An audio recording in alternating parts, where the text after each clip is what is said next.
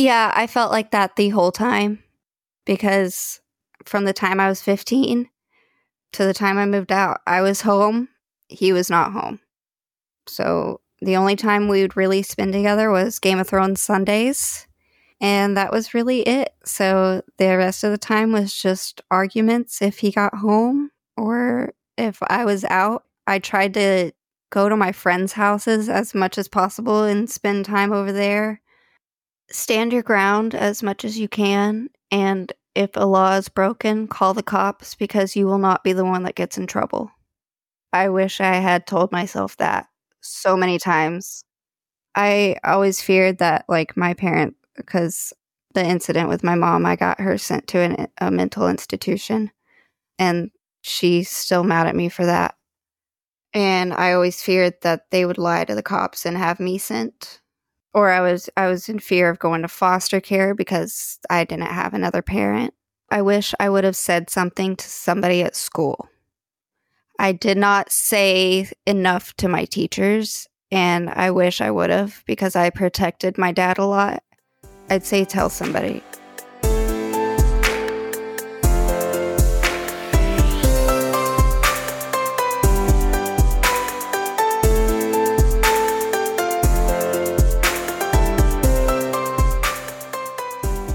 This is the Silver Linings Handbook Podcast.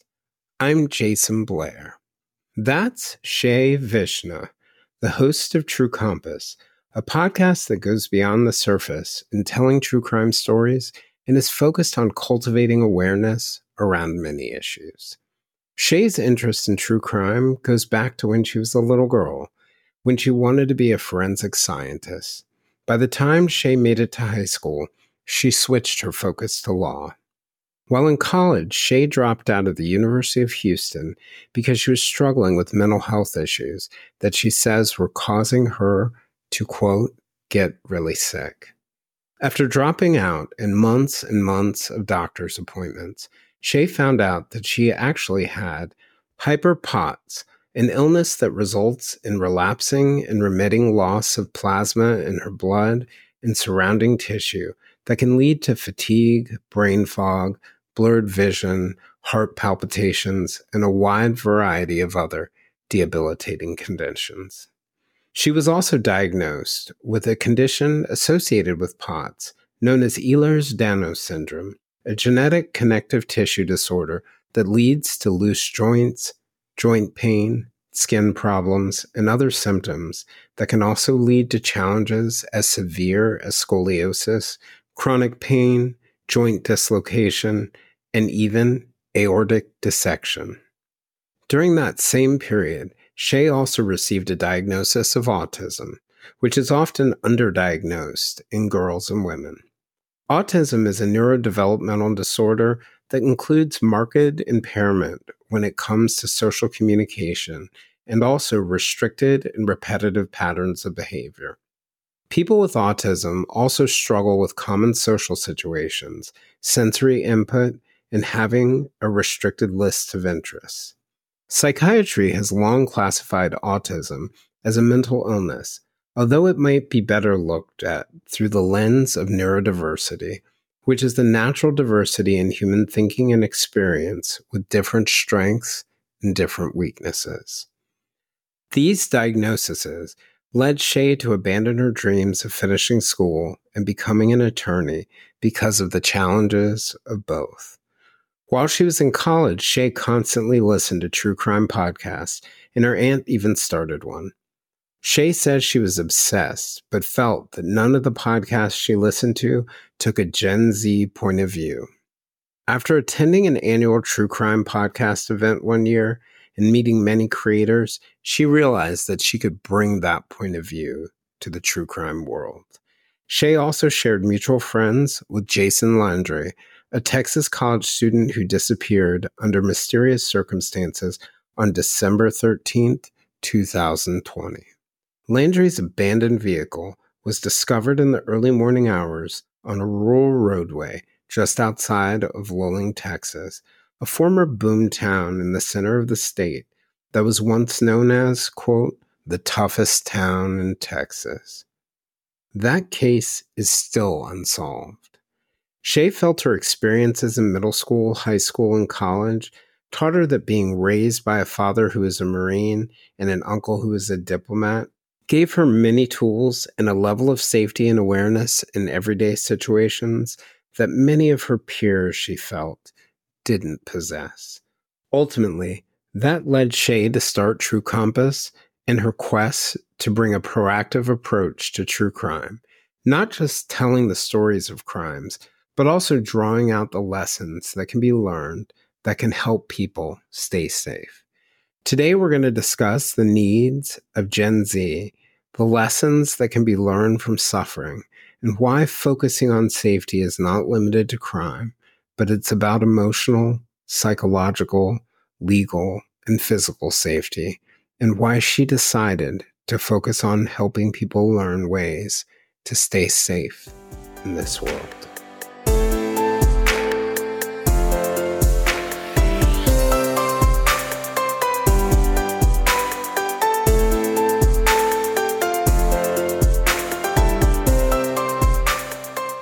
Hey, Chey. I just wanted to thank you for joining me. I have thoroughly enjoyed listening to your podcast. I tripped across True Compass because of our shared mutual friend, Robert Palmer, who's the host of the Broken System podcast, and somebody that I've had on. And he really encouraged me. He was like, you have to check this podcast out. I know as a podcaster who spends lots of time interviewing, one of the things that happens is we stop listening as much, or at least I stop listening to others. But he said, this is a voice that you should really hear. And one of the things that really sort of struck me about the work that you were doing within the broader true crime community was that you were focused beyond sort of like, telling the stories of the actual crime, but also sort of exploring what lessons we could learn to keep ourselves and our loved ones safe. And I thought that was like a really, really different approach for a field that's sort of like been criticized for being too focused on the entertainment side. I thought it was interesting you brought that voice, and so I'm thrilled to have you on. Thank you so much. And that really does mean a lot to me because I did want to not focus on the entertainment side, and I really wanted it to be a place where people could come and actually learn and grow themselves and their knowledge. So thank you. Yeah, no, I feel like you've from the very first episode on, I know in your first episode by the end of it, it was a rich, robust discussion about safety and good advice for people, in addition to sort of telling the story. And it's just not something that I'm used to in the space. And it's a really cool opportunity because so many people are interested in true crime in general, but it gives them this added benefit of having something good come out of it, if that makes sense. Yeah, which is very important nowadays with all the negative that's everywhere. Yeah, surrounding us in this universe. So I was going to just sort of like step back a little bit. I know we've sort of discussed this in our back and forth, but one of the things that I really found interesting about your story, first of all, you're relatively young as a podcaster. How old are you now?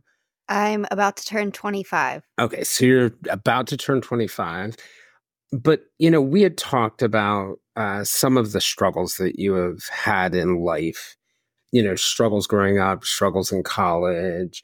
And I was just curious about what growing up was like, what your experience sort of like trying to get through college were like, and then also sort of like, suffering at that time with undiagnosed illnesses and trying to push your way through.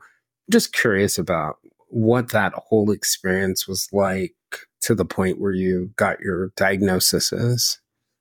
Well, growing up, I was adopted by my stepdad at 8 years old. So I didn't know my real father, and I still don't. I have met my biological sisters. I found them through Facebook, so that was very fun. Interesting. How'd you find them? What was the Unless they've started uploading DNA to Facebook, I'm not. No. My mom actually just randomly, it was Thanksgiving of 2018. My mom had told me, oh, by the way, you have a sister that's older than you through your biological father. She gave me a first name and that was it. So I hit Facebook and I started searching and I found her. I messaged her. And then that next day, she messaged me back and said, I've been looking for you for 13 years. Wow. Holy crap. And What did that feel like? it was insane. So we actually FaceTimed as soon as I got that message. And we were both just bawling in tears. It was surreal because I'd only ever had one other sibling, and he's 9 years older than me. So having a sister was being able to say, "Oh, I have a sister," was truly incredible. And Yeah. as soon as we FaceTimed, she goes, "I don't know if this is the right time to tell you, but there was a third." There are more. So we ended up finding my little sister's mom on MySpace and then on Facebook, messaged her and found my little sister. So in a short period of time, she had gone from 13 years of searching you to having found you. You had gone from not knowing you had any sisters to knowing that you had one sister that you found and then a second sister. Like all of this is happening over a matter of days, weeks. It took us 24 hours total. Wow. Yeah. Wow. That how do you think that did that change your perspective on things or Oh, your life experience? absolutely. I definitely have a different view of family than most people because I didn't grow up with my siblings, and I didn't know my dad from when I was really young. So I don't have any baby pictures with my dad and stuff like that. And that's always been kind of hard for both Yeah. me and my dad.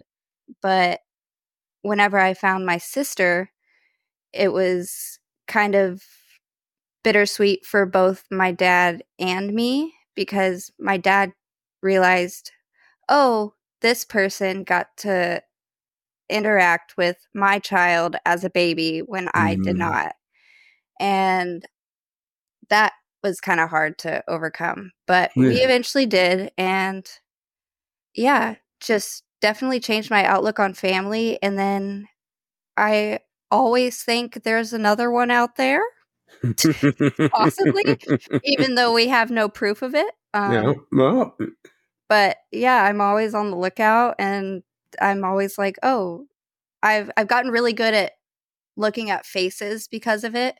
Because when I was looking through every single Bailey I could find on the internet, that was her first name or Bailey? yeah, my Yeah. sister's name.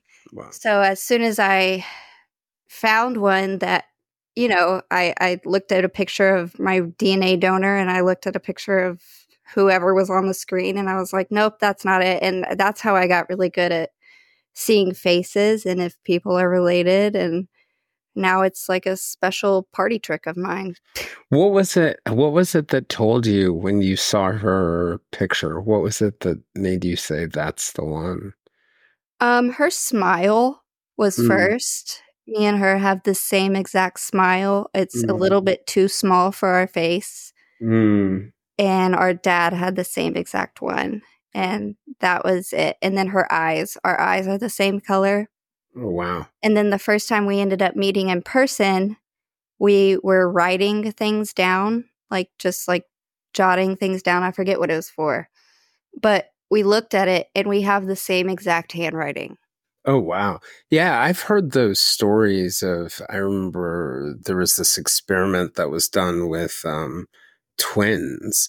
And, it probably wasn't the world's most ethical experiment, but it was in New York, I think, maybe New York and Yes, Pennsylvania. the Yep. adoption agencies. Yes, correct. And that some of those twins then later met, having never lived with each other and had similar mannerisms. Yeah, so me and my sister, we have similar mannerisms, similar ways we walk.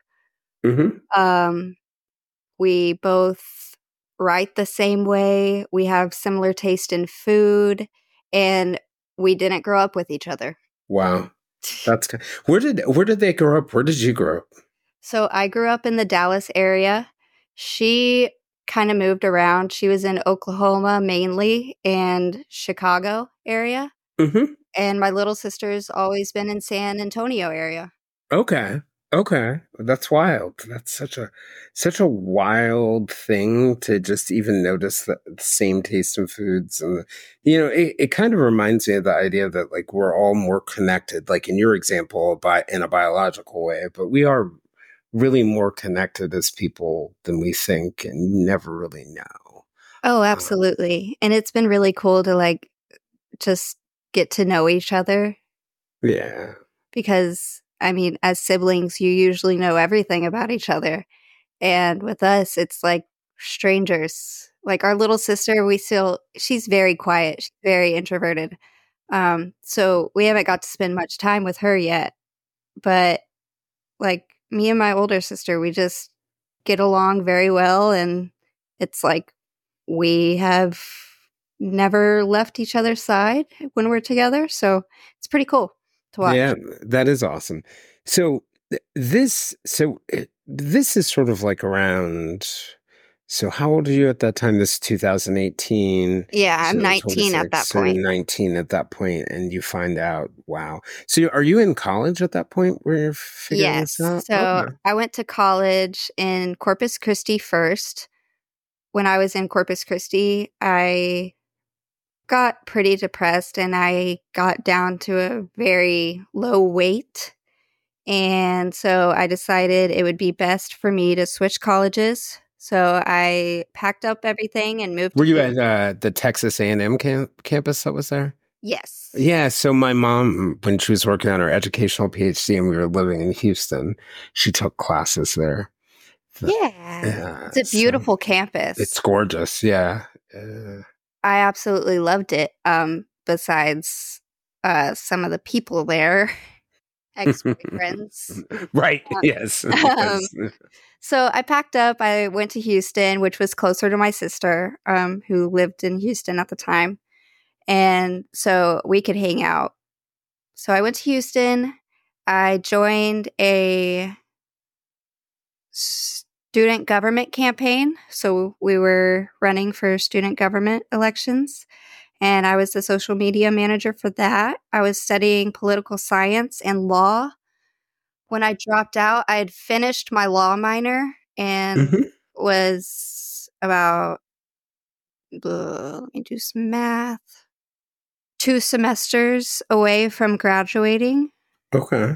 And I got really sick. I dropped a lot of weight again 2 years later. And so I dropped out. I started going to the doctors a bunch, and we figured What out. was it like for you when you were there? So you're 2 semesters away. You're really close. And was it physical pain that started, or was Well, it like 2020 was my junior year of college. So when the pandemic hit, I was a junior in college. But around in the middle of like year 2, 3, and for hours wise. So I had to move back home during the pandemic, but I was still doing classes. And those classes are hard whenever you're online. I don't think a lot of the older generation understands how much more difficult that made college for us younger generation. unless they were teaching their kids at home during the time, Yeah, it was yeah. a nightmare. Yeah, yeah, Yeah, yeah. so it was just awful, I've gotta say. Those classes were hell. It was 12 hours a day for every single class. You had to do work. So I was just exhausted physically, mentally, emotionally, by the time COVID had ended, like that first semester of COVID had ended. And then I was starting again that next semester, So still this at is the home. fall of 2020. Yeah, Yeah. still at home, still living with my dad. And me and my dad were fighting all the time. So it was just really hard to focus on those classes and to have to deal with a, a drunk.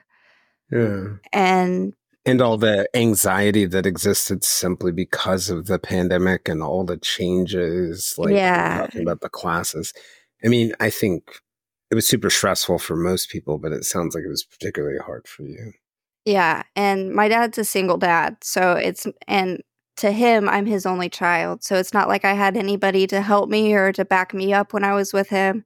So it's really just a one-on-one 24/7 when you're in a house with somebody like that.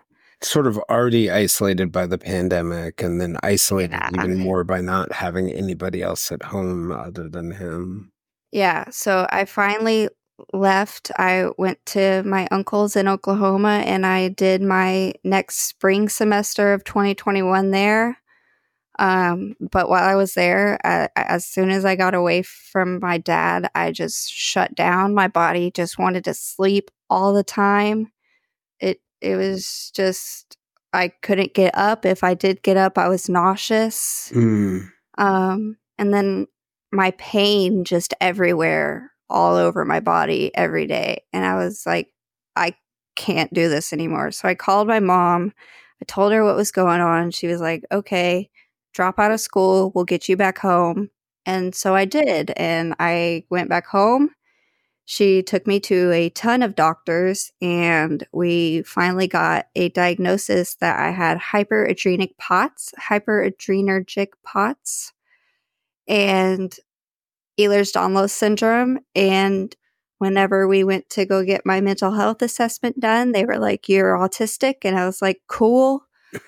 You're like, this is starting to make sense. Yeah. So everything just kind of like came together and life made sense again. And yeah, At I least re- you had something to do, if that makes sense, to do about it instead of yeah. just being in So pain. I was able to, like after a couple months, I went no contact with my dad. And then after a couple months, I told him about my diagnosis and that I dropped out of college and everything. So I've told him, and he was like, okay, I get it. I understand.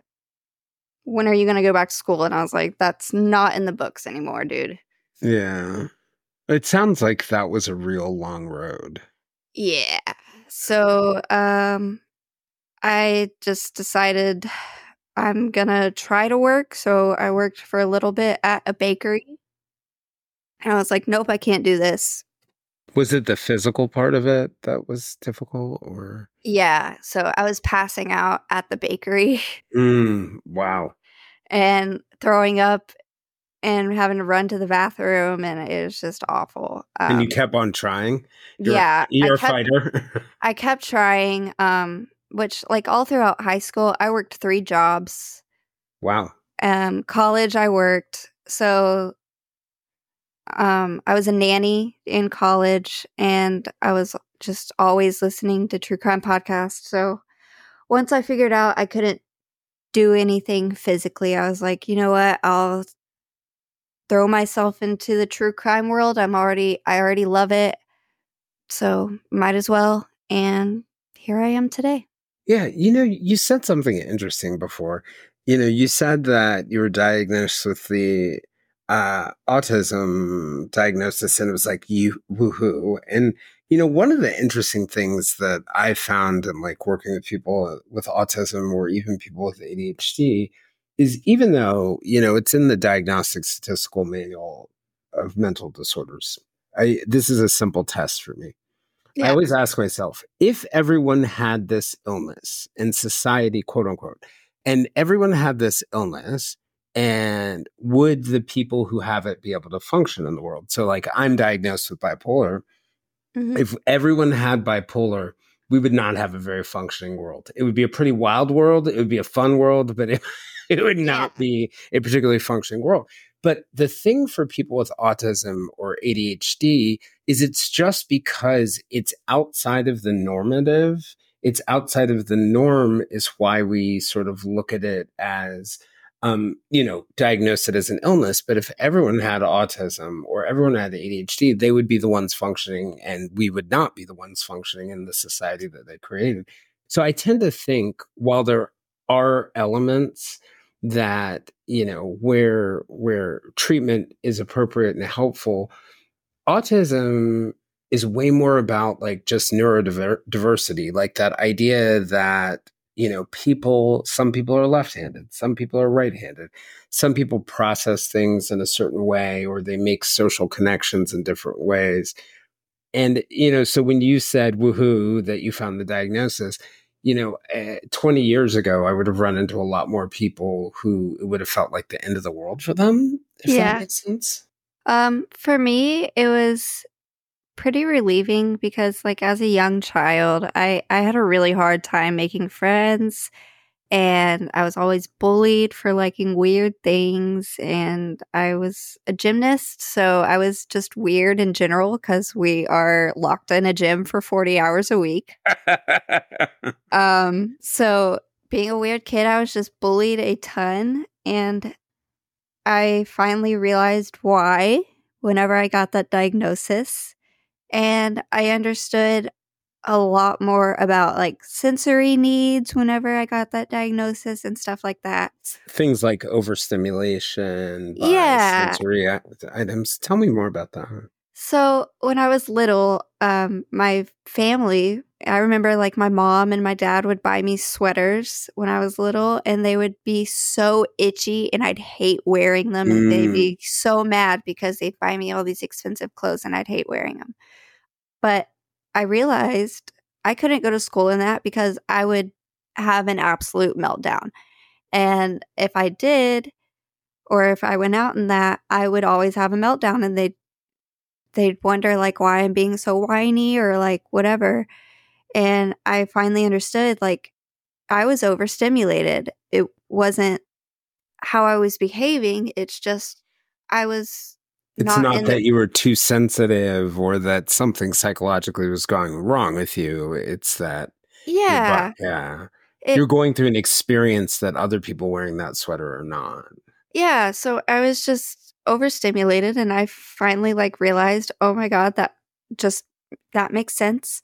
And then another big thing was food textures. There was one thing I remember from my childhood.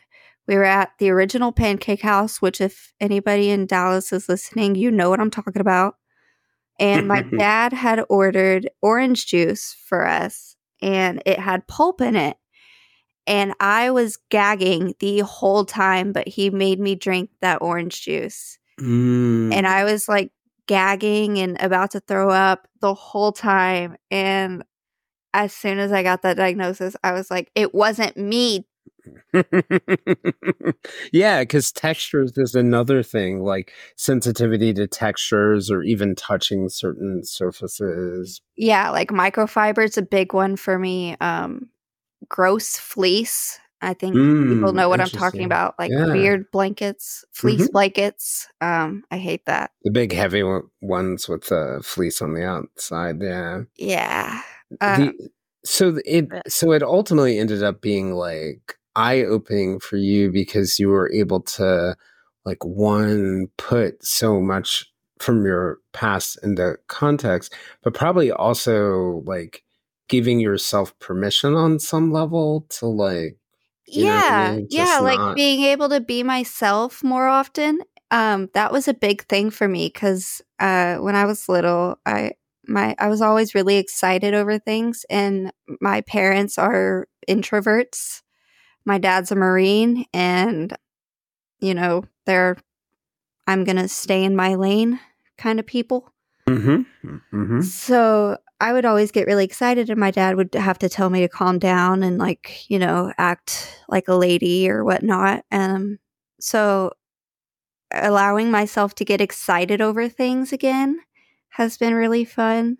Yeah. Um Well, and that's also one of the things like a lot of people with autism sort of like get criticized for like what we would call restricted interests, right? Like having very narrow interests that can look like obsession. And one of the things I've noticed with my clients, like people will try to get them to sort of like broaden their aperture and diversify and not do this one thing that they're really interested in. And when they get the autism diagnosis, like almost all the parents are like, oh, oops, like Yeah. I kind of screwed up here because, and then I think it's like very freeing for the person who gets the diagnosis. Like I am interested in Magic the Dragon or Well, whatever it like is. before And Game of Thrones became big, I was a huge Game of Thrones fan. My parents allowed me to start watching when it first came out. I was 11 years old. They would watch it on Sundays, and on Mondays I would watch, and they would fast forward through the sex scenes until my parents got divorced, and then my dad and I would watch it on Sundays together. And if you could see in the camera right now, I have a ton of Game of Thrones stuff around me, and my dogs are also named after Game of Thrones. what So are their names? What are their names? I have Arya and I have Kira. Ah, Kieran. All right, good choices. So are you a Jon Snow fan or are you a Jon Snow management fan? I am an Arya and Tyrion fan through and through. Okay, so we have that in common. I do love Tyrion's little mind and his trickery, and Arya is just my hero. So Yeah. we share that in common. It's very funny. Everybody told me before I saw Game of Thrones that I'm like Littlefinger, and I'll love that. I was like, you guys are so wrong. Tyrion is my man, and I want to marry Arya. Yeah. So I actually, whenever the show started, me and Bran were the same age. Oh, wow. So I pretty And much grew up with those Stark kids, if I really think about it. And that's been really cool to you were like have. their little sister as the Starks are growing up. Yeah, because Yeah. I don't think there's another fan that's my age that was watching since the beginning. And I think that's something really special that me and my dad have forever. And I'm grateful for that. Yeah. So you were saying along this time, like one of your interests became true crime. When did you start to get interested in that? I know you had mentioned to me once that you had thought about becoming a forensic scientist when you were younger and sort of switched to the law. Like, how did your interest in true crime even start? So when I was really little, actually, my a babysitter who lived with us at the time, her boyfriend was murdered. And I remember that being like my first kind of step into the true crime world personally. And I remember how much that affected my mom and affected her. What happened? Um, you can look it up. It's called the Truett Street Murders in McKinney, Texas. It was basically a robbery gone wrong, and her boyfriend had just not been at the wrong place at the wrong time. Yeah, and I'm sorry.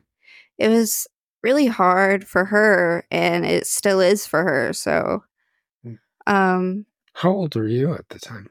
I was probably 2 or 3 years old, and I remember the cops and the media being all there. So that was really my first kind of step into true crime. But as long as I can remember, my mom had always watched Law and Order SVU. So I was always interested in that. I would always watch it with her. So I fell in love with Olivia Benson, and from that moment on, I was like, okay, I'm going to be a forensic scientist. I said that at like age 8. And then I was like, okay, I'm going to be a mortician. And then I want to say my sophomore year of high school, or going into my sophomore year of high school, we were picking classes for the next year. And I saw that there was a law track and in my school district, and there was a forensic track. So I took all the classes needed for both of those. I did constitutional law that year, and then I did like an overview of law enforcement, just like basic general overview. And then that next year, I did all the rest of the classes. And then my senior year, I did forensic science, I did law enforcement, I did mock trial. anything you can imagine. So when I got to college, I felt very prepared and like I had a lot of knowledge. And then I found True Crime Podcast my sophomore year of college. I was like, okay, this is fun. I have 9 hours to drive. I could listen to this while I'm driving to college. So that's what I Mm. did, and I got obsessed. Hell and Gone was the first one I listened to, and I'm still obsessed with Catherine Townsend. What's that? What's the Hell and Gone podcast? Catherine Townsend is an investigative journalist who focuses on like smaller cases that you've never heard of out of small towns, usually in Arkansas. Oh, She neat. did one in Kill Devil Hills, North Carolina, also. Mm. But that was the first podcast that I got listening to, and I think the investigative journalism. I love investigative journalism. It's one of my favorites to watch on television. It's one of my favorites to listen to on podcast. And yeah, so I fell in love with that. And then I started expanding into more podcast and more podcast. And then my senior year of college, Amanda, my aunt, started her own. So I worked on hers for a little bit. And yeah, What did you do when you were working on hers? I did some social media stuff. I did Oh, some nice. graphics and helped with some of the funner episodes, like the ones that they would do for their Patreon and stuff like that. Oh, neat, neat, neat. So you really were able to get your hands in it. Like one of the things that really sort of like stood out to me about your podcast was like the ability to focus on awareness, right? And one of the threads that I saw, because when I was listening to the first few episodes, like what was very clear to me was that you were building awareness, but I found this kind of thread through it and thread through what you talk about in general and your social media presence and other places. It's very much about safety, but it's not just about like physical safety from crime. Like you touch on things like emotional safety, psychological safety, like abuse, for Yeah. example. You also you've had, our friend Bob Mata, the Defense Diaries host and criminal Mm-hmm. defense attorney. And you guys were essentially talking about the law, but you were really talking about like legal safety, constitutional rights and protections.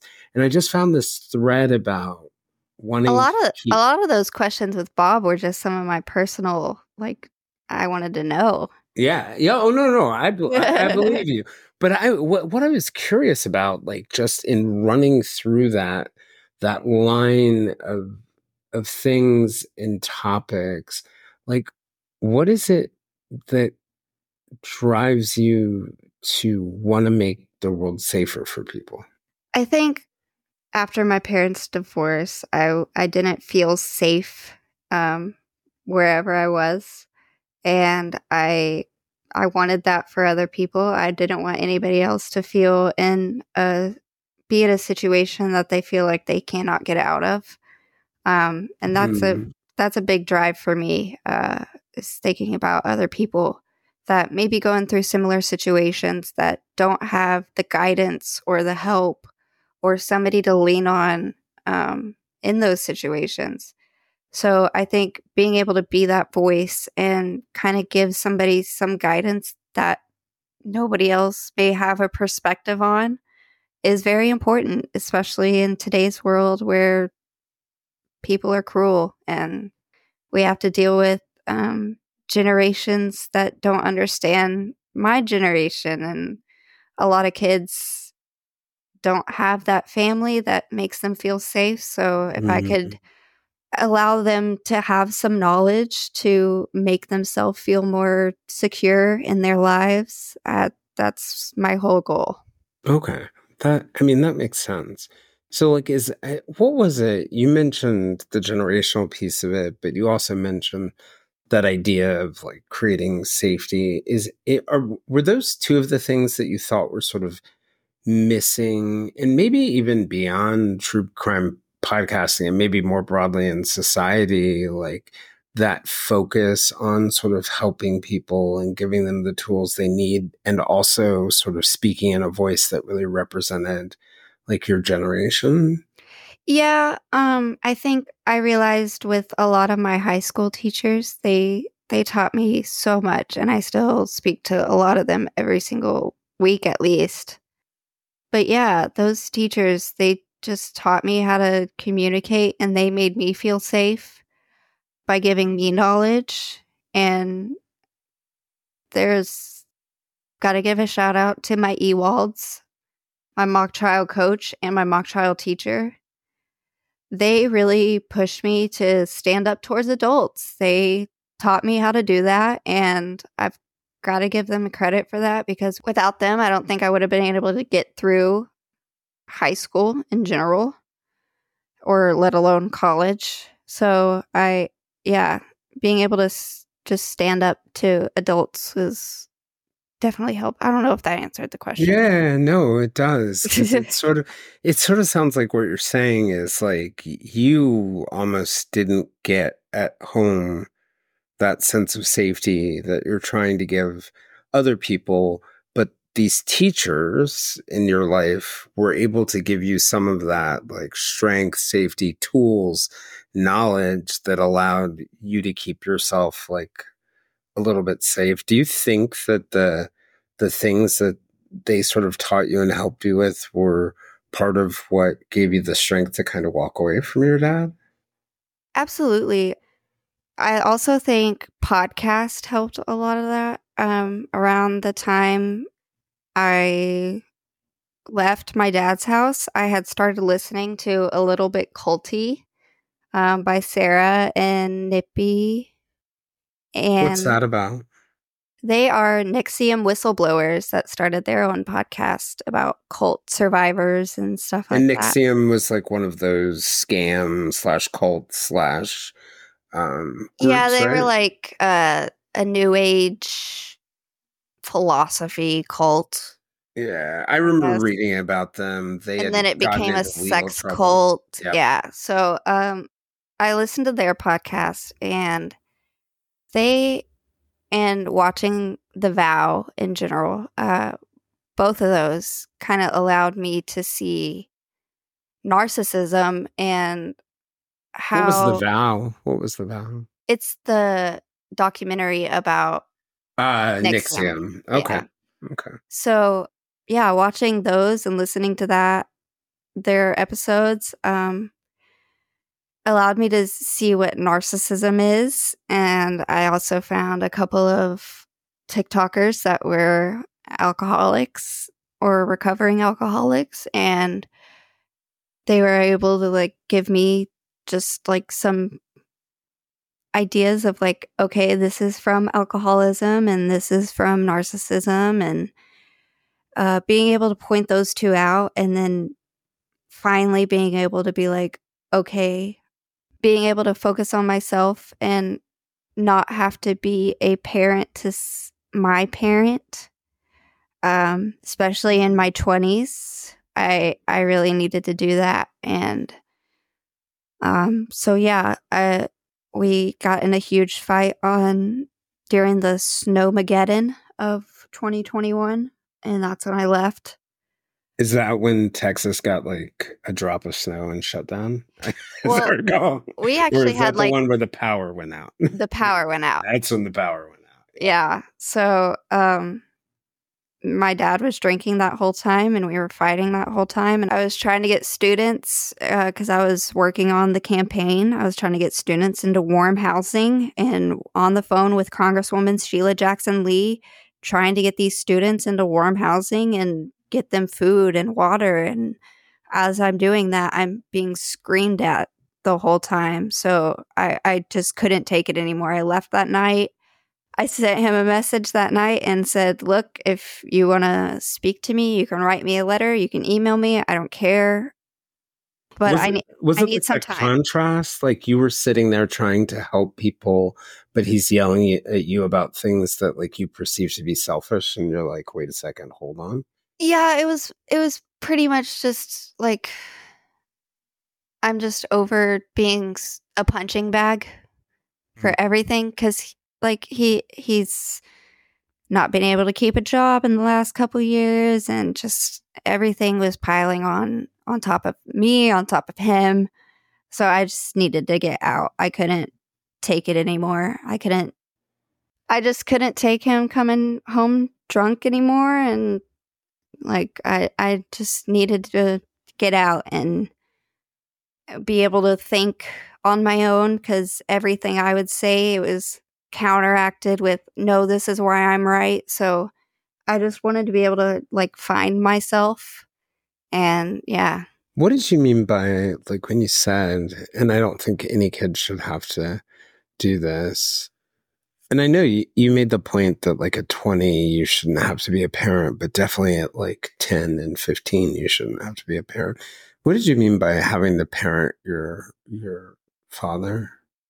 It was actually kind of both of my parents. I left my mom's house at 15 after an incident with her, and I never moved back in. So I really only had my dad.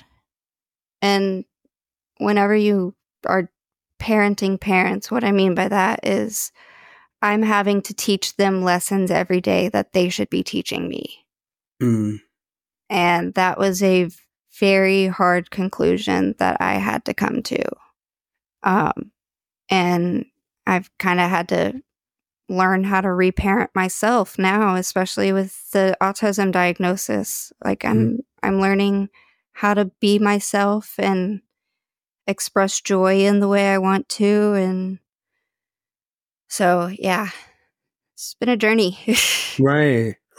And a heavy burden, because I think that Another part of that is whenever I was parenting my dad, I was always taking him to and from the bar, which I felt like if you're I the one didn't, picking him up. yeah. So if I didn't, I'd have to bail him out of jail, which would be even worse for me. And so it becomes this cycle of, if I don't do this thing that I shouldn't really be doing, I'll have to do this thing that's worse than so did you feel like at some point, like, I'm enabling madness? Yeah, I felt like that the whole time. Yeah. Because like from the time I was 15 to the time I moved out, I was home. He was not home. So the only time we would really spend together was Game of Thrones Sundays. And that was really it. So the rest of the time was just arguments if he got home, or if I was out. I tried to go to my friends' houses as much as possible and spend time over there. What message would you have for like kids right now who are sort of sitting at home, like you, sort of even though you weren't an only child, in an only child situation with a parent that is somehow abusive? Like, is there any advice you'd have for them? Stand your ground as much as you can, and if a law is broken, call the cops, because you will not be the one that gets in trouble. I wish I had told myself that. Is that so many something you times. feared, or? Yeah, I always feared that, like, my parent, because the incident with my mom, I got her sent to a mental institution. And she's still mad at me for that. And I always feared that they would lie to the cops and have me sent. So, yeah. Or I was in fear of going to foster care because I didn't have another parent. So, yeah. And I think kids in those situations just feel like they have so few options. Yeah. And also, I wish I would have said something to somebody at school. Yep. I did not say enough to my teachers, and I wish I would have, because I protected my dad a lot. And yeah, I'd say tell somebody. I always think that's a tip off. If you find yourself protecting your parent, you know what I mean, holding their secrets or protecting them from other adults, it's a tip off that something is very wrong. One of the things I was just thinking about is, like, you've gone through, by the time you get to college, a lot of really tough stuff already. Yeah. You've got these emerging sort of like physical symptoms coming on, and you know, it sounds like, just based on what you're saying, by family history, by physical things, or I guess family history is the wrong word for it, but the history of your nuclear family, Yeah. that it was inevitable that this would become too much of a mental weight. How did it affect you? I still am learning how to deal with a lot of the trauma every day. So I'll be honest. I did self harm for a long time, and just I don't know how to explain it, but like being able to feel physical pain whenever you're emotionally hurting Hmm. really kind of like allowed me to understand like why I was feeling that way. I don't know how if Oh that's a good no, way to explain it. it makes perfect sense, because I think a lot of people have lots of misconceptions about self-harm, and like the common misconception is that self-harm is attention seeking. But what we know from the research and the science and the clinical experience is that most self-harm, if you think about it, you're a 15-year-old kid, you need permission to go to the bathroom. Like, you need to actually get a pass Yeah. to go to the bathroom. You don't have a car, you can't drive, you have control over very little except for your body. Yeah. That's the one thing you can control. And your options are, self harm can come in lots of forms. It can come in not eating, for example. It can come in high risk physical activities while playing sports. It can come in cutting. It can come in lots of different ways, but to some extent, it's very much about control. And then the other thing we know about physically self harming, and I remember this moment when I was a kid and I was running in this field near our house, and we were playing a game of hide and seek, and I ran into barbed wire from an old farm Oh. that had been there, and it cut open the front of my leg. And everyone was like, "Good Lord, are you okay?" And I was standing up and I was just fine, because all the adrenaline, all the cortisol, everything was rushing to my body. And later, as I got into mental health, I realized what I just got when my body reacted to that was a giant painkiller and a giant antidepressant. And Yeah. that, we know when people cut, it mimics in a way the same things that you get from antidepressants. Now, the downside is you can physically harm yourself, unlike most antidepressants. But there's a real rational reason why people self harm, very much about, like, and that's why you have so many people who self-harm during their teenage years, or years where they don't have a sense of control. And as they develop a little bit more control over more things, that behavior often fades away. And I'm glad you brought it up, because I think it's a topic that there are so many misconceptions around, which get in the way of actually helping the real issues that people are struggling through in those moments. Yeah, and you talked about other forms of self-harm too. And in college, I took a LGBTQ class that basically explained the history of gay and lesbian culture, and it was very eye-opening and very interesting, and I loved it. Mm. And there, I learned about demisexuality, and I learned that I was demisexual, which is you only feel a sexual arousal if you have an emotional attachment. Well, you're one of two people on this call who fit that same definition. Did I tell you that? I have an No. episode I have an episode a bonus episode where I talk about realizing, through an assortment of things, some friends, but like, my ex, she was my partner for like 10 years. We grew up when we were, we met each other when we were 14, and then in our 30s, we got back together. And she used to say toward the end of a relationship that you're asexual. And I was like, that's a funny joke, right? And I'm like, ha, ha, ha, ha.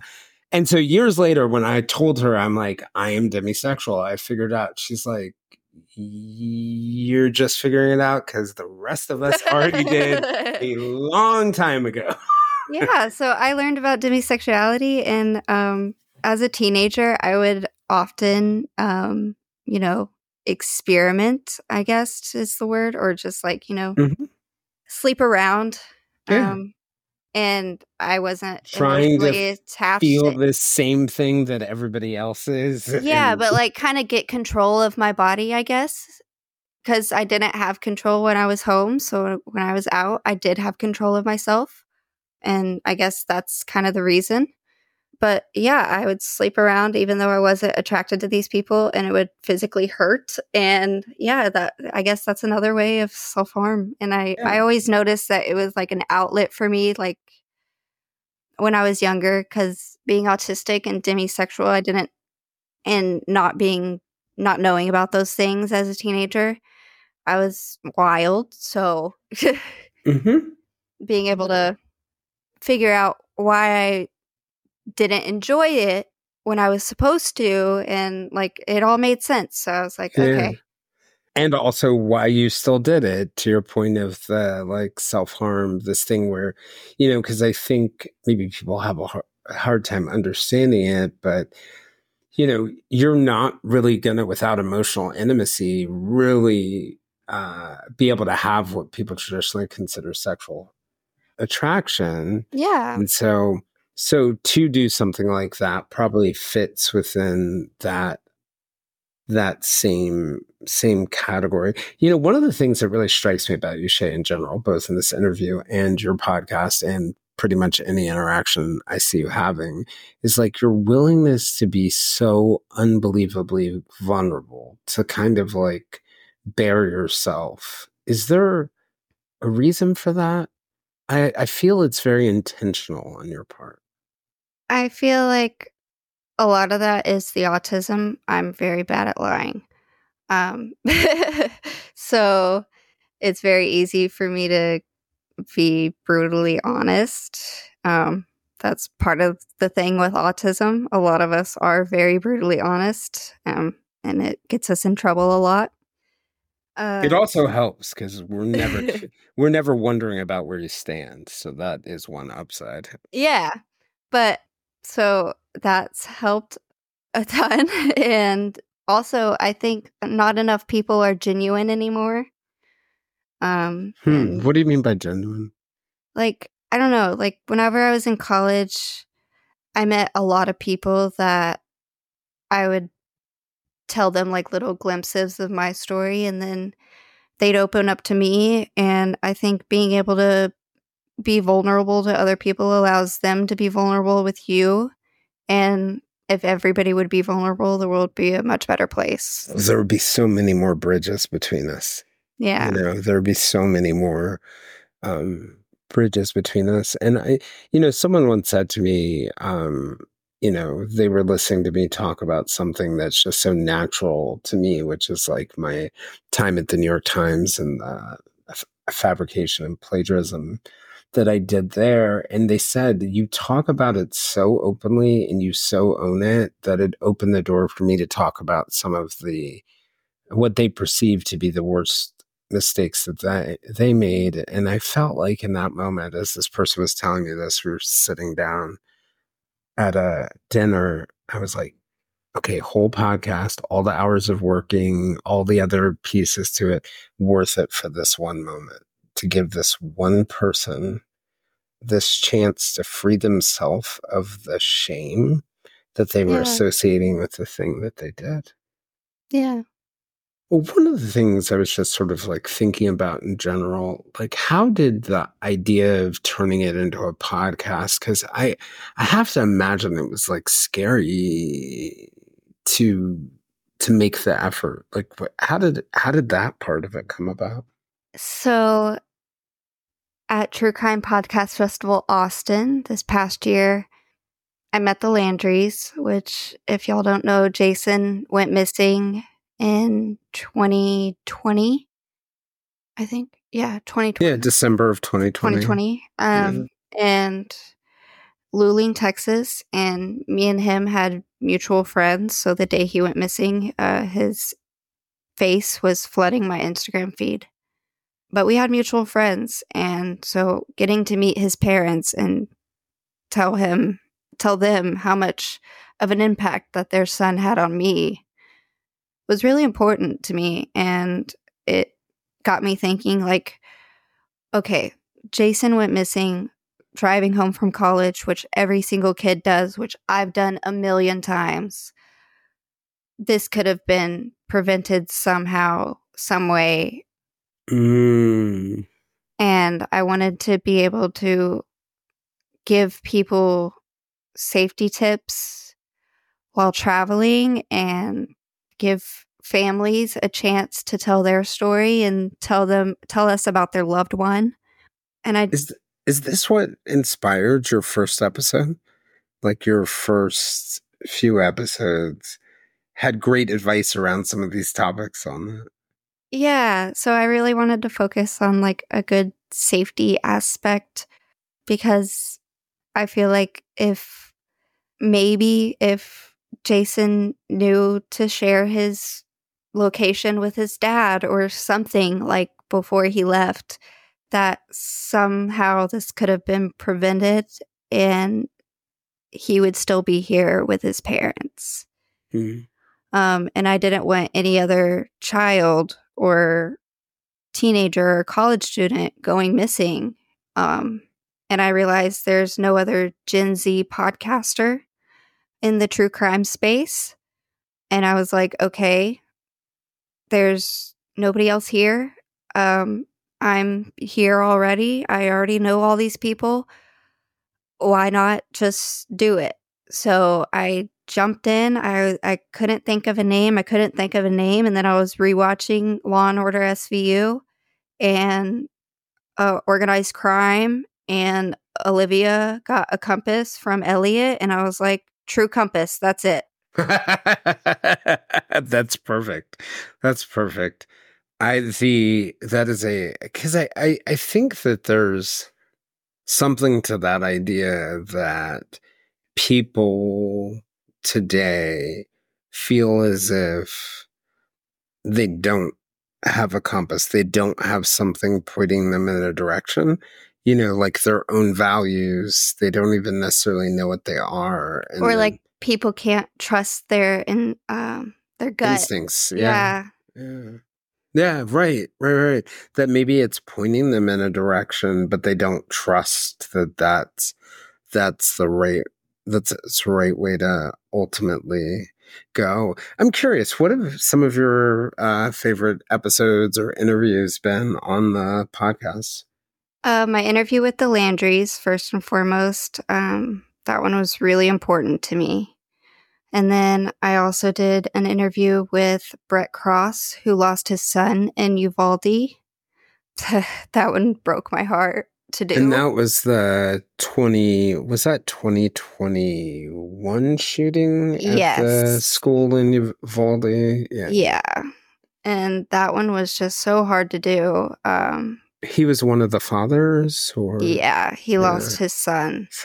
Yeah. But being from Texas, if you are from Texas, you know of the Frio in Garner State Park, and Uvalde is just right outside of that. It's a beautiful part of Texas. It's where I learned how to dance, like line dancing and two-stepping and stuff. So it's a really special place for a lot of Texans.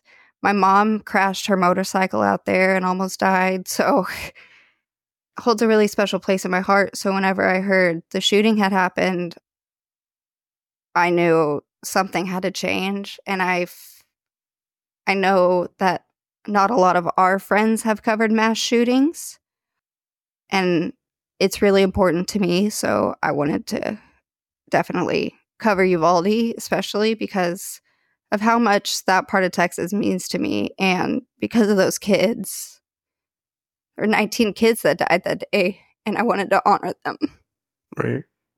19 that just didn't need to on so many levels.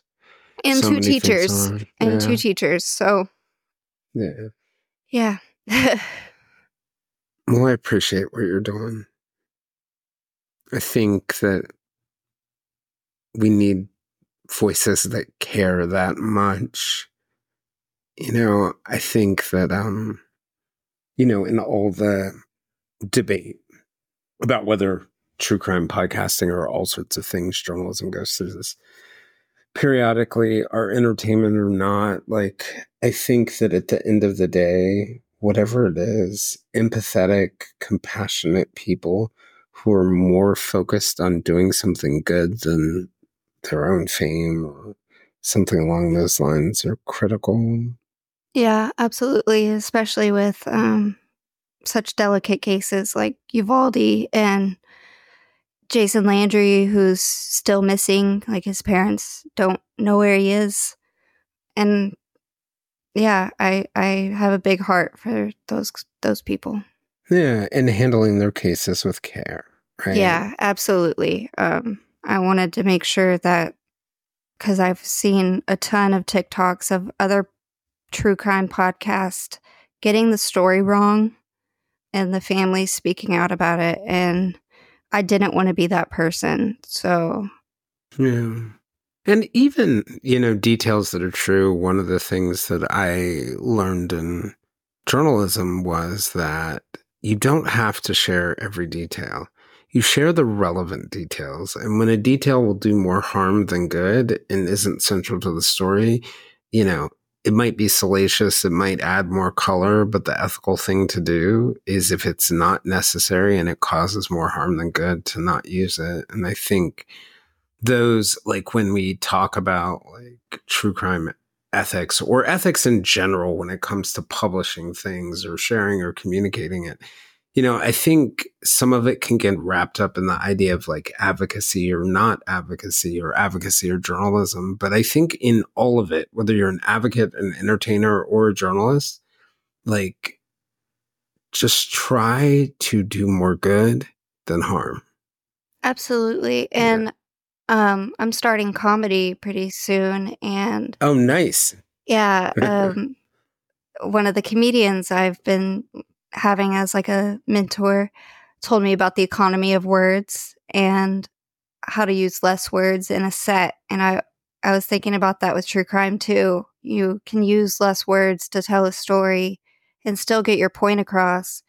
But Sometimes even more powerfully.